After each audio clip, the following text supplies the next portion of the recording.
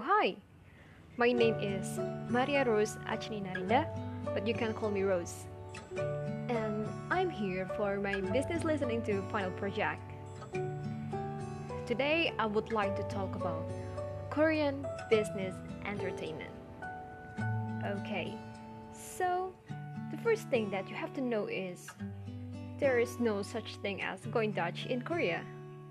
Only one person will pay the bill when two or more people go out. As we already know, Korea is home to a heavy drinking culture, and this culture can cross into the business field. If you are an expatriate in Korea or you have a business partner who is a Korean, then maybe you will encounter this situation where alcohol is served, whether it is at a bar or in a meal with Korean associates. There is a traditional Korean rule that you need to know before you go to a meal and drink alcohol with Koreans. You never fill your own glass. If the bottle is on the table, always fill up the other person's glass when it is empty, especially when he or she is older than you or they have a higher status than you.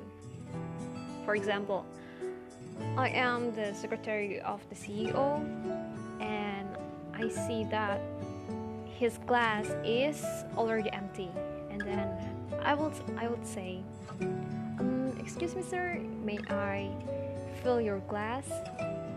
And then he maybe respond like this, oh yes, of course, sure. And then you will drink with him. Okay, and the second tip is don't hold on to another person's glass too long. Return it promptly. And then if someone empties his glass and passes it to you, hold it up with two hands to be filled. Well, when you hold the glass with your two hands, this is considered as manner in Korea.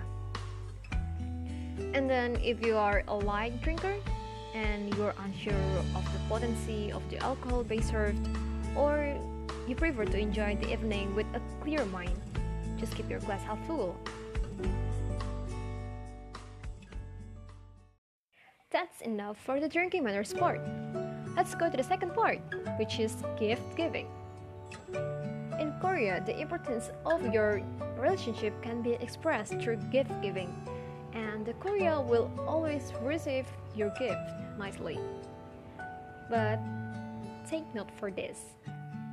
It is inconsiderate to give someone an expensive gift when you know that they can't afford the gift. For example, I'm giving my business partner a Rolex. You know, Rolex is a very expensive wristwatch brand. And he will think I'm insulting him because he can't afford it. He can't give me the same pricey gift such as the Rolex.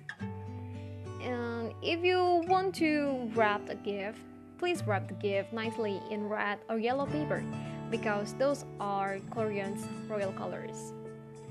In Joseon Dynasty, they used to use yellow and red as their architecture colors and also their clothes colors.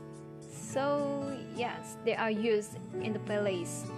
And until now, the Koreans still think that red and yellow are their royal colors.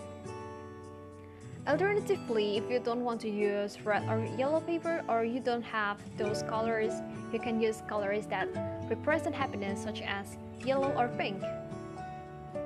The second tip is never sign a card in red or red ink or use green, white or black wrapping paper. And if someday you are invited to a Korean's house, maybe you should give them gifts. Maybe you can give them such things like fruits or good quality chocolates or flowers and present the gift with two hands. As you know, presenting something with your two hands is considered as manners in Korea. and the Korean will not open the gift when he or she is already received the gift, and they will open it later. This is the important part in this section. You have to know that Korean business people are good negotiators, so be patient and be gentle, but please don't lose your firmness. And also, please ensure that you are as dignified as possible and don't push too hard. Maybe you will expect a price war, but don't give it easily because Koreans are persistent and they admire this quality in others. As in other Asian societies, maintaining faith is central way to business and social relationship work. Through the Koreans' etiquette and behavior, they aim to preserve a harmonious environment in which a person's kibun means their mood or inner feelings. Yeah, so which a person's kibun can remain balanced. The best way to handle kibun is not demand yes or no answers and to accept the need for slow consensual decision making.